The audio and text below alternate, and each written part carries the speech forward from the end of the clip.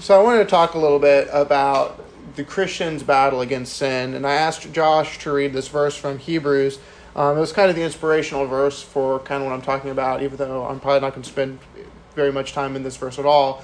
But the reason why I think it's important, I just want to bring out this concept that is in verse 4. It's always kind of been an interesting verse to me. In your struggle against sin, you have not yet resisted to the point of shedding blood. And that's, I've been told that my interpretation is wrong in the past, but I still hold it, that this idea of resisting until the shedding of blood, to me, it's almost an encouragement. It's almost it's kind of goading you on. You still have something to give in your battle against sin. And really, that's what I want to talk to you today. How does the Christian resist sin to the point of shedding blood? Now, the chapter we're going to be mostly spending our time in is in 1 John chapter 3, beginning in verse 2. The reason why I'm picking this is because we have very similar concepts. It's kind of interesting. I'm going to draw some more parallels, but you'll see there's this idea of sanctification. There's this idea of resisting sin. There's this idea of discipline, and this idea of discipline befitting children, sons, and daughters of God. So begin with me, if you want, 1 John chapter 3 and verse 2. It reads, "Beloved, we are God's children now, and what we will be has not yet appeared, but we know that when he appears, we shall be like him, because we shall see him as he is. And everyone who thus hopes in him purifies himself as he is pure. Everyone who makes a practice of sinning also practices lawlessness. You know that he appeared to take away sins, and in him there is no sin. No one who abides in him keeps on sinning. No one who keeps on sinning has either seen him or known him. Little children, let no one deceive you. Whoever practices righteousness is righteous as he is righteous. Whoever makes a practice of sinning is of the devil, for the devil has been sinning from the beginning. The reason the Son of God appeared was to destroy the works of the devil. No one born of God makes a practice of sinning, for God's seed abides in him, and he cannot keep on sinning, because he has been born of God. By this it is evident who are children of God and who are children of the devil. Whoever does not practice righteousness is of God, nor the one who does not love his brother.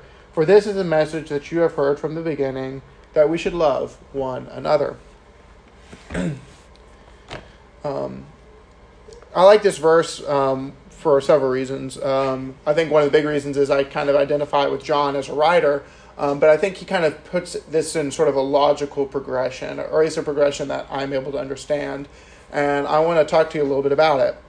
It's interesting to me that it starts off with this idea that you are children of God because you are purified, because you are sanctified, because you've been made holy. That has transformed you into children of God. So it's this concept that formerly you were not children of God, formerly you were not sanctified, you were not pure, you were not holy, and now you are pure, you are sanctified, and you are now holy. So there's this transformational aspect of becoming a child of God. And as a result of becoming a child of God, there's this expectation that the Christian does not sin anymore. I think that's something that we struggle with, and it's something I want to talk about a little bit more today. And it's interesting to me because that kind of expectation, this is a very lofty expectation that the Christian should never sin ever again. So how do we understand that? Especially when we start looking at, where we were, what we came from. There's very little expectation, perhaps on our part or perhaps on God's part, for how the sinner behaves, right?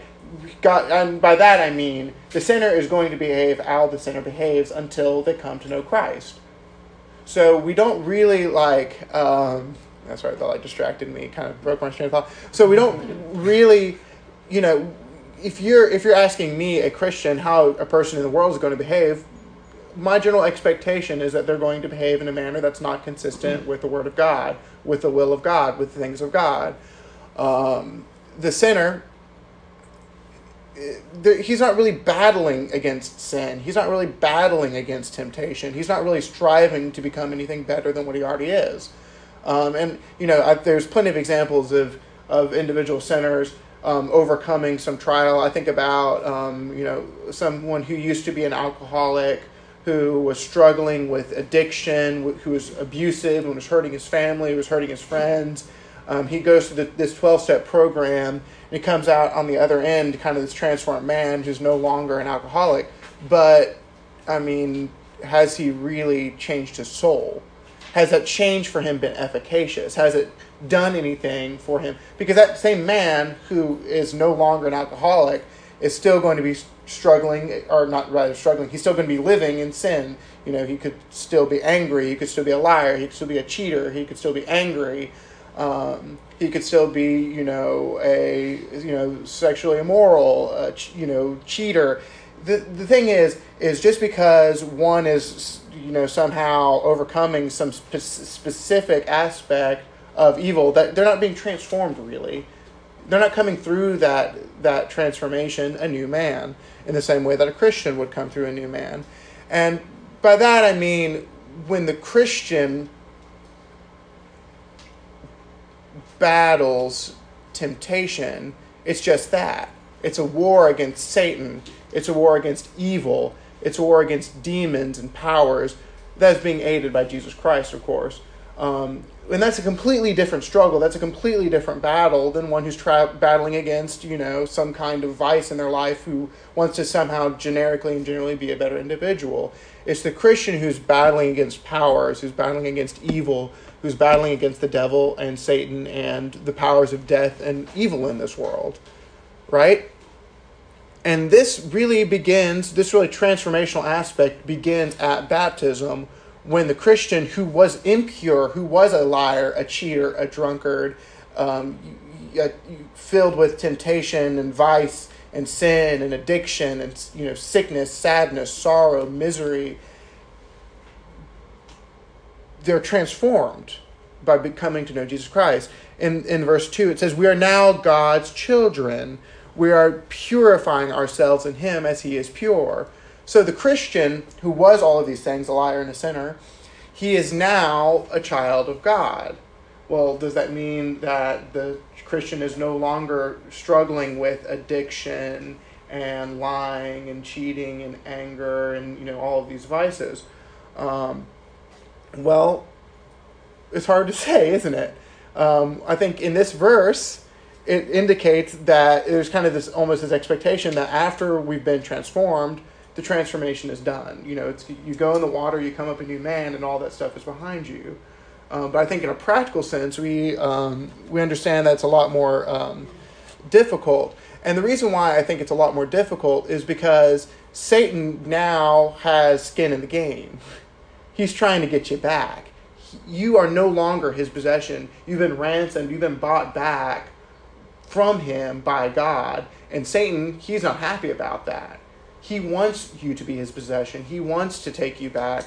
He's going to tempt you even more. So there's things that you were struggling with before you became a Christian, all these vices and things in your life that you wanted to change, that you wanted to get rid of, that you wanted to put behind you. You're not able to put behind you because of Jesus Christ, but Satan's going to come at you even harder to put those burdens right back on you. In fact, he's not going to just put the burdens back on you. He's going to try to make them worse. He's going to make them heavier and heavier and heavier and heavier. And it's going to be hard. That's really, that's anyone who has any experience as a Christian can tell you that. The farther and farther you move away from Satan, the farther you move away from his power and his grasp, the harder the struggle is going to be. Because he wants you to be his possession like you once were before you put off evil, before you began to purify yourself. So really, then, why am I standing up here indicating to you that there is some kind of relief? why would it even indicate to you that it's even possible for a Christian to put that all behind them, to sin no longer, and to become fully pure and fully holy, as God wants for us to be fully pure and fully holy? Well, my I guess point to you today, the point that I want to prove to you, is that the Christian does not find relief. The Christian does not find rest. The Christian does not get to put away all of that baggage until the end, until all of that is done away with completely and done away with totally.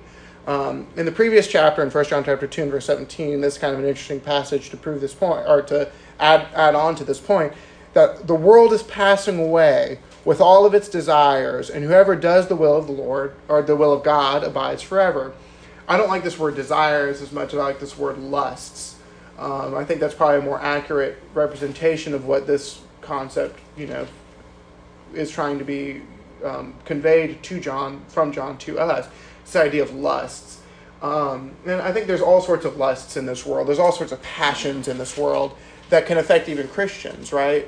I think, there's many of us have been members of churches where one, member's passions have caused them to cheat on their wife or to cheat on their husband, or one member's lusts has, I know about, individuals, their lust was to be an elder, and when they didn't get the eldership, they got mad and left the church, and they went somewhere else, and they're like, I'm not going to be a member of that body anymore because they didn't want me to be their elder. And it's like, so this idea that it's your direction and your, lusts and desires that are guiding, and, but we see these things, all out in the world too, don't we? We see people doing these same things, not getting the positions that they want, doing this, that, and the other. So what I'm positing to you is that we have to put away those lusts. We have to put away those passions. We have to put away those desires, because it's those passions, it's those lusts, and it's those desires that cause us to sin. It's those passions and those lusts and those desires that cause us to sin.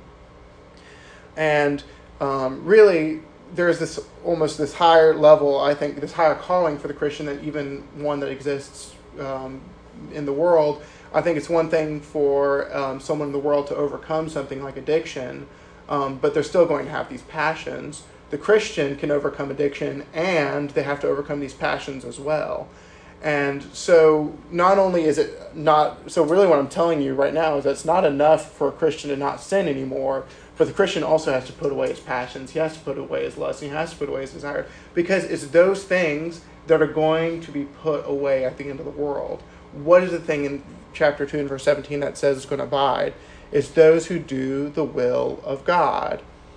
So we're starting to flesh out this picture of what causes sin, what causes pain in the Christian, and we know that the Christian is no longer supposed to sin. He's no longer supposed to be ruled by his passions. He's supposed to be pure. He's supposed to be a child of God. But there's kind of this big gulf in the middle, right? We know that these things are passing away, but it's oftentimes difficult for us as human beings to grasp this concept that what's more important is the thing at the end, is the thing at the the end of this race. So I think one of the more graphic examples in the scripture of this relief that we're looking for, and this relief that we want to learn more about, is Noah. What does Noah's name mean? Noah's name means relief. So I think in many ways this idea of relief, kind of bridging this gap between sin and desire, and between God and sinning no longer, we're looking for this relief. Now, what is the story of Noah? The story of Noah is that he is burdened by sin and evil and violence all around him. This is very, very appropriate to us in our culture today. We are surrounded by sin and sickness and violence all around us. But we see Noah's reaction was one of trouble. He was troubled into his soul. He was burdened day and night with the evilness that he saw around him. So how did God give Noah relief? He gave Noah relief by wiping away all uncleanness, by wiping away all of the sin, all of the violence, and all of the evil that was in the world. And he did that rather violently, didn't he? He destroyed all those who were evil. He judged. God judged the evil, and what came out on the other side of that judgment? The only thing that came out on the other side of that judgment was the individual who did the will of God, who loved God, who loved God's will, and was a godly person. So, what does this then mean? How do we then apply this into what I'm talking about as relief in the Christian life? Well, I think in many ways, Noah's story prefigures baptism, doesn't it? We are sinful and we are evil. We are purified then through water, and the only thing that comes out on the other side is righteousness, is those who love the will of God. And I think in many ways, not necessarily in many ways, but I think it's fairly clear that this story of Noah prefigures the final judgment, right? On this side of the judgment, we have sin and evil and pain and sickness and dying. On the other side of the judgment, we're only going to have life and peace and joy. So we're starting to see then that becoming a Christian is in and of itself a form of relief. But yet, once again, the only way that we're going to get that final relief is when we are in heaven, when the final judgment has occurred. And the key parallel in all of these three things, in the final judgment, in Noah's judgment, and in our personal judgment being our baptism and rising up with all of our unrighteousness put behind us, is just that. There's unrighteousness on this side of the judgment, and there's only righteousness on this side of the judgment, and the relief that we find is in that judgment. And I think that it makes it almost even more difficult than, why do we keep on sinning? I feel like at this point, I'm just saying this over and over again, but we haven't answered my central question. Why does the Christian still struggle with sin? I'm talking about all these ideals. Noah, he still sinned after the final judgment. The Christian, after, his judgment in water, he comes up a new man, but he still struggles with sin. The only way that you're not going to struggle with sin anymore is the final judgment. So what do I do about this today? Well, in this John passage, it's interesting. It says, the way you find relief, the way that you find purification, the way you find sanctification is by sinning no longer. But what does Jesus do? Jesus takes away all of our sin. And I think this is interesting because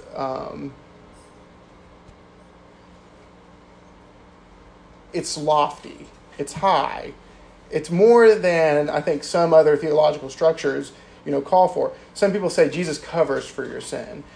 God sees Jesus' righteousness. He doesn't see your unrighteousness. There's kind of this idea that Jesus is bearing our sins, but, you still kind of have to struggle with our sins. No, this scripture clearly indicates that Jesus takes away all of our sins.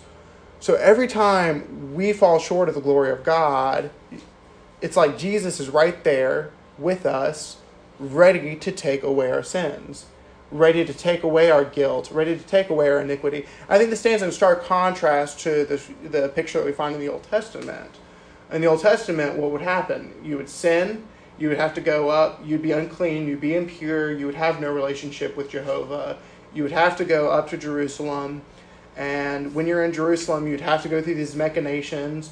Every single time you sinned, something had to die, you had to commit some kind of sacrifice, and then you'd walk away from Jerusalem, and the next day, if you did something bad, well, you know what, you're out of luck, because you're out of this relationship with God, you're out of this relationship with Jehovah, and it's not until you go through all those machinations once again that you're going to be back in the good graces of God. And I think the Christian experience with God, with the Father, is a lot different from this Old Testament experience that I've just described. Because did those sacrifices and these machinations, it says God forgave them of their sins, but it doesn't say that God took their sins away and made them as though they would never happen. Well, Jesus then, I think, is the next level, the highest level, the best level. Because even when the Christian sins, Jesus Christ is right there to take away your sins. What does it say in 1 John chapter 1 and verse 9? It says, if we confess our sins, he is faithful to forgive our sins and to cleanse us of all unrighteousness. So really, this whole concept of the Christian who sins after sanctification, and it's really, this is a concept that I've struggled with for a long time, is how do we understand, how is it possible that one who has been sanctified, one who has been cleansed, how is it possible that we can still possibly, sin? We're supposed to have been transformed. We're supposed to have been able to put all those old things behind us. Where's the power to overcome? Well, the power is right there. It's in confession and it's in Jesus Christ. We no longer have to worry about being far away. We no longer have to worry about, addiction and vice and these things and these passions ruling over us, because all we simply have to do is lean on Jesus Christ, and all we simply have to do is confess, and all we have to simply do is ask him to forgive us. He's going to take our sins away. In fact, he's already taken all of our past sins away. And I think it's a great act of faith. We have faith that baptism saves us. We have faith that he forgives us when we are baptized. So why would we struggle and not have faith that all we have to do is ask? All we have to do is say, Jesus, I have sinned, I have fallen short of your glory, I have done these things that were against and contrary to your will, forgive me of my sins, and that's enough. Jesus and God say that's enough. And once you do that, you are now one who is pure. You have set your hope on Jesus Christ. You have set your hope on him, that he is a fulfiller of promises. And you're no longer making a practice of sinning. You're no longer engaging in this lawlessness that you were formerly engaged in, but rather you are walking in Jesus Christ. No one who abides in him keeps on sinning. We abide in God, and therefore we no longer keep on sinning. And we no longer make a practice of sinning. We're no longer belonging to the devil. That in verse 8. In verse 9, we've been born of God, and we're no longer making a practice of sinning. We're putting all of those things behind us, and we're finding relief in Jesus Christ. Now, there was a simple sentence that actually kind of spurred all of these thoughts that I wanted to share with you. Someone said to me, Jesus, he, never found relief from sinning by giving into sin. I think oftentimes we find ourselves, the sin, this temptation, this passion is too great for me. And I'm just going to give in just this once, get it out of my system, and, put it behind me and keep on going. That's how Jesus did it. When he was filled with temptation, when he had a passion, instead of giving in, he saw it through. And I think that specific aspect of Jesus is what gives us relief, is what allows him, it's what gives him and gave him the power to take away our sin. That's what gives him the power to take away our sin. And I think that also, in many ways, is inspiration for us, because we have not resisted sin to the point of shedding blood. Jesus quite literally, very literally, resisted sin until he shed his blood. And even beyond that, because he came back from the dead and resisted sin even longer. And the reason why this passage, I think, comes at the end of Hebrews chapter 11 is in Hebrews chapter 11, this is kind of, this is the laundry list of all these individuals, and it also starts with all these people who did just that. They resisted sin until the shedding of blood. So really, that is the message for all of you, is that our relief is not going to come until our blood is shed, until we die. But we find relief in Jesus Christ because he bears our burdens. He takes away our sin. He takes away our sin. And we find that relief in him. Now, there's this one more thing I want to say about this finding of relief. I think one of these interesting concepts in 1 John, I know I say interesting concepts, and I think that those are interesting concepts a lot, but they really are. And in 1 John, what's always in parallel between Jesus Christ taking away all of our sins and with us sinning no longer?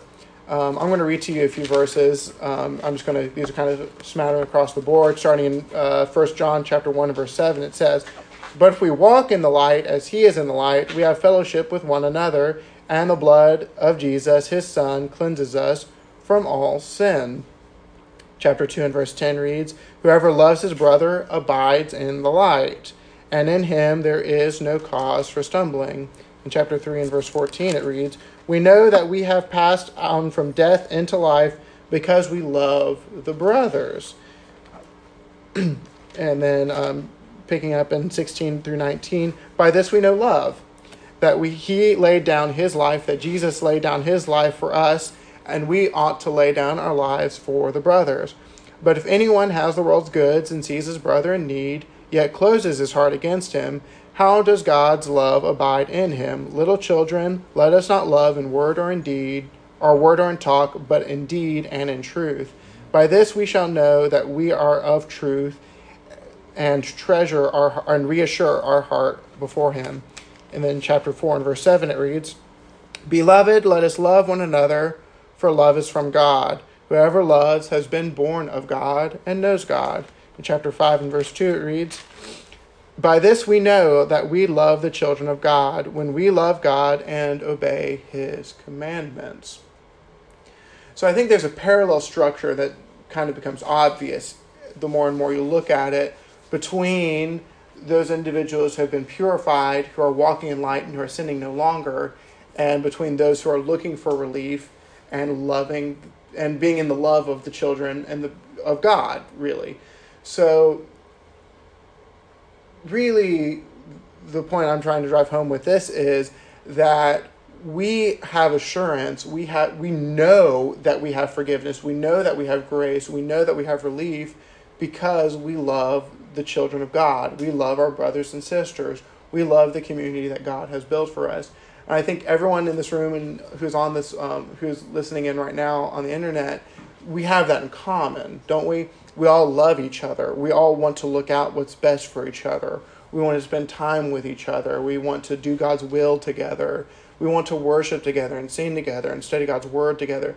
I think there's this love and this unity that exists among us in this community, us in this body of Christ. And I think not only do we find relief from our sin and encouragement to sin no longer in this community, but we also find reassurance. I think that was one of the things I was struggling with this concept of how does the Christian keep on sinning after he has been sanctified. I'm still struggling with sin, but according to this passage in 1 John, I shouldn't be sinning anymore. It should be almost impossible for me to sin. So how come, I'm still struggling? How come I'm still battling against sin?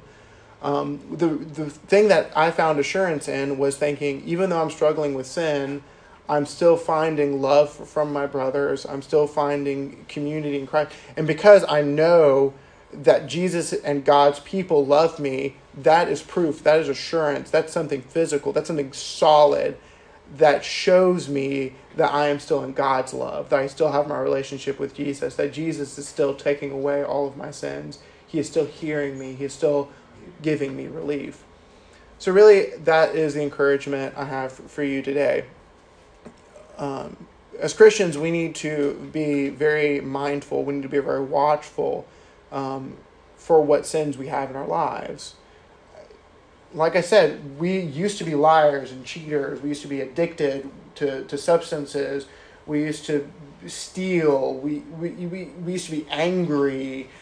But now we are no longer any of those things. But it's not just one day, you go in the water and you come the next day and all that stuff is behind you.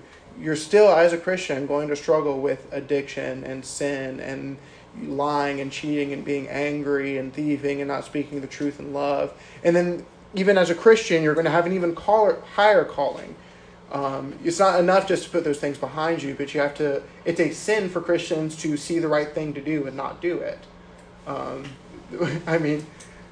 Jesus says he sees the right thing to do and doing it not, to him it is sin. So it's like not only is it enough for the Christian to put away the bad stuff, but now it's for a Christian to sin to not put on good stuff. But we know, and I think we all understood this at some concept or another, that we're going to find relief from this struggle at the end of time.